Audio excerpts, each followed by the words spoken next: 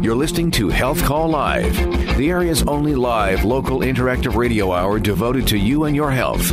Watch the video live stream on the Health Call Facebook page and call us with your questions at 447-1190 or toll free at 800-333-1190. Here's your host, health and wellness correspondent, Lee Kelso. Well, good morning again. Great to be back with you. So glad that you are here, spending a little time with us each Saturday morning. We're going to kick things off today with a closer look at a study that I found just published that shows that drug-resistant bacterial infections are a problem that are sneaking up on all of us all around the world, and it's something to be aware of.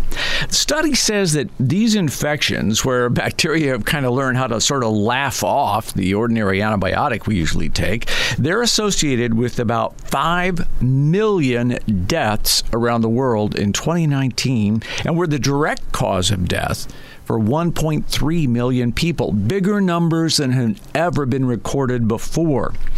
Now, of course, this is going to be a more serious problem in poor countries, but even here in the United States, the Centers for Disease Control says that each year, 2.8 million antibiotic-resistant infections occur in the United States, and 35,000 people die as a result of them. Pretty shocking number to me. I reached out to Kevin Outerson, so he's kind of at the leading edge of this problem. He's the executive director of something called CarbX. It's a not-for-profit organization funded by 3 governments and several health foundations, and they're working around the world with scientists to try and find new drugs and bring them to market. Had a pretty interesting conversation about all of this that started with how important it is for all of us to be careful in how we use antibiotics. And not only that, it can actually start with what you do with that old bottle of antibiotics that you have just sitting in the medicine cabinet. Well, the bottle is pretty safe sitting in the chest, but depends what you do when you throw it out. Some people just flush it down the toilet and then it ends up in wastewater systems. Most wastewater systems aren't designed to eliminate the antibiotics. And so people have found, if they test waters and streams all over the world, that they find all sorts of antibiotic residue, not just from the, people that dump pills in the sink or toilet, but also just from human use. And it gets excreted through the body and ends up in the system. So you should always only take the antibiotic that the doctor prescribed for you and for the precise amount of time that the doctor called it for. Taking them when you don't have a bacterial infection, when it's a virus, boy, that not only is a waste of money, it also could damage your body and also damage the environment.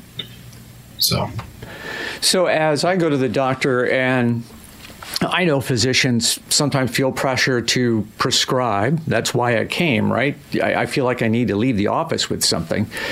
So if I'm pressing that doctor for an antibiotic, how am I contributing to the problem?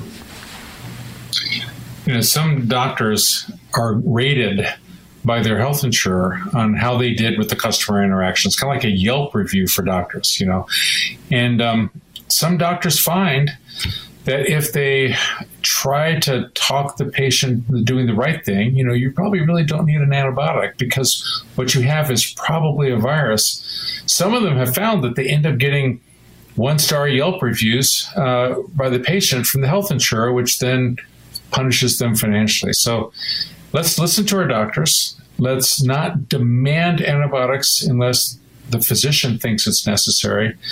And please reward doctors for spending the extra time to explain something to you and talking back and forth with you to hear your concerns instead of just dinging them for not giving you what you thought you needed when you came in the door. So the problem there's a lot is that each person can do. So the problem is if I'm taking these antibiotics when I don't really need them, how is that chasing the problem further down the road? How is that making that microbe more resistant to the drug? It's a numbers game. Every time you use an antibiotic, every time we produce more into the environment, it increases the chance that there'll be a mutation and the bacteria will become resistant to that drug, which will make it harder for that drug to work in the future for you or your child or your grandchild or a person 10,000 miles away.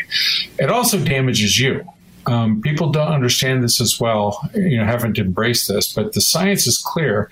Taking antibiotic into your body does all sorts of other changes to your body. It can clear out not just the bad bacteria you're trying to kill, but other bacteria in your stomach and in your gut.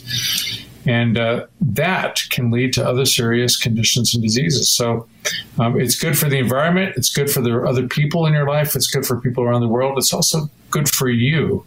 These are powerful drugs. Take them when you need them. Don't take them when you don't need them, because we need to save them for the most appropriate circumstances. And I'll just add on to that, the recommendation that you take your drugs all the way to completion of the course. Even though you might be feeling better, it's important that you complete that full course of those antibiotics, right? Because that's going to knock the bacteria out, as opposed to letting it live inside your body and become adjusted to those antibiotics. Yeah, I'll be a little more precise. Do what it is the physician tells you to do in this regard. We found, though, over the past 5 years that the original recommendations, take this antibiotic for 14 days or something, or 5 days, that those weren't really based on incredibly sound evidence. They were based on the early studies in the 1940s and 50s. As we've looked at it more carefully, and some very good studies have been run, they're coming back with recommendations that for some antibiotics, the period can be shorter. And that's going to change the number of days that are prescribed. So the advice is listen to what the doctor says and understand that, it may be a shorter period of time or a different period of time than what you were used to as a child. Good input. So these bacteria and other microbes are becoming resistant to the drugs that we have on hand. What kind of a problem are we seeing in hospitals and around the world with that? I mean, can you imagine if aspirin stopped being effective because too many people had used it to prevent or cure a headache, right? And so penicillin, one of the most amazing drugs ever invented, doesn't work in many bacteria now because we've used it a lot. And so the result is that hospitals find that the drugs that they've used for many years, sometimes the inexpensive generics that have been great for decades, that they really know how to use and are very safe, that those are becoming less effective, which forces them to switch to newer, more expensive, less well understood drugs. If you're in a poorer part of the world, this could be life-threatening because that new drug may not be available yet. If in the United States, it's still life-threatening. 35,000 people estimated by the CDC to die from this in the U.S. Because it takes time to understand the diagnosis, which drug would be useful for the particular bacteria you have. And for a lot of patients in the U.S., they've gone too far before the right drug is presented to them.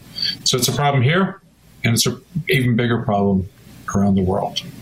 And are we talking about any particular type of infection that can become deadly because these bacteria, or at least difficult to treat, because these bacteria are now accustomed to the drugs, or is it just all multiple systems all through the body? The most serious ones are when it becomes a bloodstream infection and related when it becomes sepsis, when it's such a severe infection that your body's immune system reacts or even overreacts to the infection.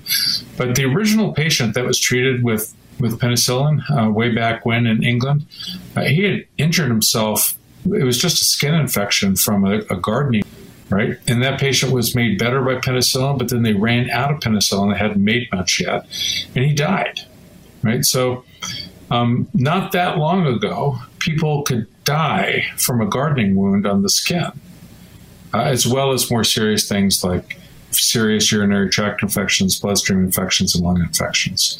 So I'm afraid that it's all of the above, and it's mainly because bacteria. It's mainly because antibiotics have been working for most of our lives that we're unfamiliar with what our grandparents and great-grandparents had to live with. Yeah, and aren't we lucky that we are? Those antibiotic drugs are a miracle. That's Kevin Outterson, Executive Director of CARB-X. That's a not-for-profit organization working to try to find development of new antibiotics. So if it's such a huge problem, why aren't there drug companies jumping in to fill the gaps? We're all at risk of these antibacterial resistant bugs out there in the world. Isn't that a big problem that could be solved and somebody making a lot of money? Well, we'll get into that on why that's not necessarily the case and explore the chances that a bacteria could cause, a zombie apocalypse? Is it really all that frightening? We'll get into all of that as we continue on the Health Call Live Radio Hour on WOWO. Welcome back to Health Call Live, where health information is free and the stethoscope is never cold. We're here to answer your questions at 447-1190. Now, back to health and wellness correspondent Lee Kelso.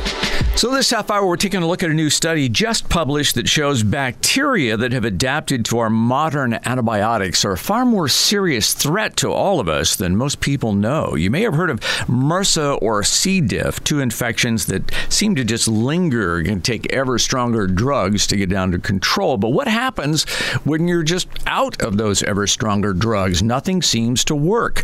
Well, we're closer to that point than ever before. Fewer and fewer new antibiotics are being developed just when we need them the most.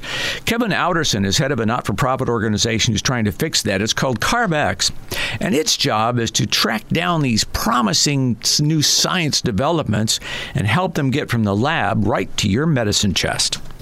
We scour the planet for great science, great projects that are, maybe they just emerged from a university.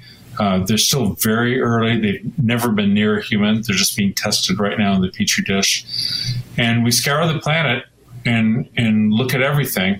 And then a very small percentage of those we fund, we give money to. And we're trying to take these ideas, translate them from the just barely out of the university stage until the time in which we have solid data in people, in humans, and able to turn that drug over to somebody else to develop it for the large clinical trials that are necessary to get FDA approval. And our goal is to find promising, radically new, amazing antibiotics and move them along so that, our children and grandchildren will have options. What would you give me an idea of what condition you would hope to prevent with an antibacterial vaccine? There are a number of conditions for which, if we had a vaccine, even for a really targeted population, it could be really effective. So think about people that are about to go into hospital for an elective surgery. Wouldn't it be great if there was a vaccine that you could take 2 weeks before your elective surgery that gave your body a super boost against all the sorts of bacteria that can be a problem when you have surgery? That would be excellent. So that's the type of thing we're thinking about. There are many other examples as well. Yeah, that would be pretty fantastic, wouldn't it? Tell me about the role that the microbiome, the bacteria that lives inside us, plays. Listeners to this program know that it's something that I have a great interest in. We've covered it pretty intensely here. And in fact, fecal matter transplants are proving to be one of the most effective ways to treat some forms of bacterial infections. What work are you doing there? CARB-X supports several companies in this live biotherapeutic or fecal, transplantation, all the groups that want to try to restore and enhance the human microbiome. As I said earlier, the reason why people don't understand that taking antibiotics also harms you if you don't need it is that it messes up your microbiome and it needs to be restored. There's also a lot of people who just exposure to antibiotics in the environment and previous exposures earlier in life, their microbiome is needing to be restored and repaired. And so we have multiple companies in our portfolio who are doing exactly that. The first generation were these, oral, actually fecal material that had been purified and put into a pill form. There's more other groups now that are doing more sophisticated engineering specific types of strains, things that are cocktails of healthy bacteria that are not derived directly from fecal material, but instead have been designed to optimize the human microbiome. And we support many, and there's many others that are going forward. This is a radical, new area of science that really barely existed except in a few people's dreams 10 or 15 years ago. And I expect in the next decade, you'll see the approval of a number of therapies and even prevention in that space. The critics, the naysayers among us will look at this discussion of the potential superbug that kills humanity as nothing but hype and dark news that everybody loves for the click value. Is that really a possibility? Is it likely that we will see something get out of control and cause a pretty broad disaster in our short lifetimes? So I think it's very different than viruses. Bacteria are larger organisms. I mean, they're actually alive as opposed to a virus. They have much larger genomes. They evolve and mutate more slowly. So, will we have a zombie apocalypse from drug-resistant bacteria that emerges instantly overnight, shuts down the planet? No, probably not. But think about the ways that bacteria have greatly impacted human history in the past. It's grown more slowly, but it's had huge impact. Think of the Black Death, right? That's a bacteria. The plague is a bacteria. And while certainly we're not as worried about the plague today, if you've read your history, you know how it devastated, Europe for one, but really most of the world to the extent that we have records. And that's not the only one. Cholera was a constant scourge to humanity until we understood where it was coming from. And John Snow removed the pump handle from the water pump in London and understood the connection between drinking contaminated water and getting cholera. So this is the sort of thing that I don't think a zombie apocalypse comes tomorrow. But as antibiotic resistance progresses, more people will die. And things that you and I take for granted become more dangerous and less effective, like a hip replacement or cesarean section. Those are decisions that a doctor and a patient make. Let's replace your hip. Let's do a C-section. If we didn't have antibiotics as the safety net, you probably would worry more about dying from an infection from those procedures. And cancer treatment, it many times suppresses the immune system. The second leading cause of death today for people with cancer is infection. If we didn't have the right antibacterials and for cancer antifungals to deal with these issues, cancer treatment becomes less effective, right? So this is more of a slow drip, an important drip, but a slow drip rather than a dramatic overnight COVID, takes over the world. So at least some good news out of all of that. He made reference there to the cholera outbreak and removing the pump handle. I just want to back up a little bit and kind of tell that story a little more fully. Back in the 1850s, there was an outbreak of cholera on Broad Street in London.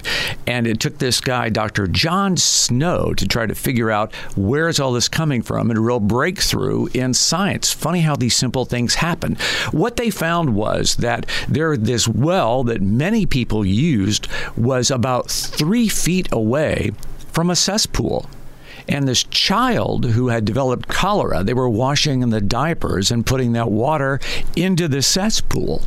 Well, the doctor realized that cesspool fluid could be leaking into the well and contaminating everybody else. He tried to get people to stop using the well. They wouldn't listen. So this Dr. Snow's solution was he removed the pump handle on the well, and that stopped the spread of that cholera outbreak. So fascinating how all of those simple little things come down in history. And that's how we learn that cholera and many other diseases are spread through elements that are excreted from the body, many of them bacteria, and can come back and kill us. Interesting. I just think that's fascinating. All right, on the other side, we're going to take a look at a fun little thing that you can try at home. Might give you an indication as to how likely you are to face premature death. So get ready to put yourself to a test. Won't be too strenuous. Might teach a thing or two. And then we're going to talk about how, if you're over age 50, there's one thing you can do to help fight fat. And don't we all want to do that? We'll get into it next on the Health Call Live Radio Hour here on WOWO. Podcasts by Federated Media.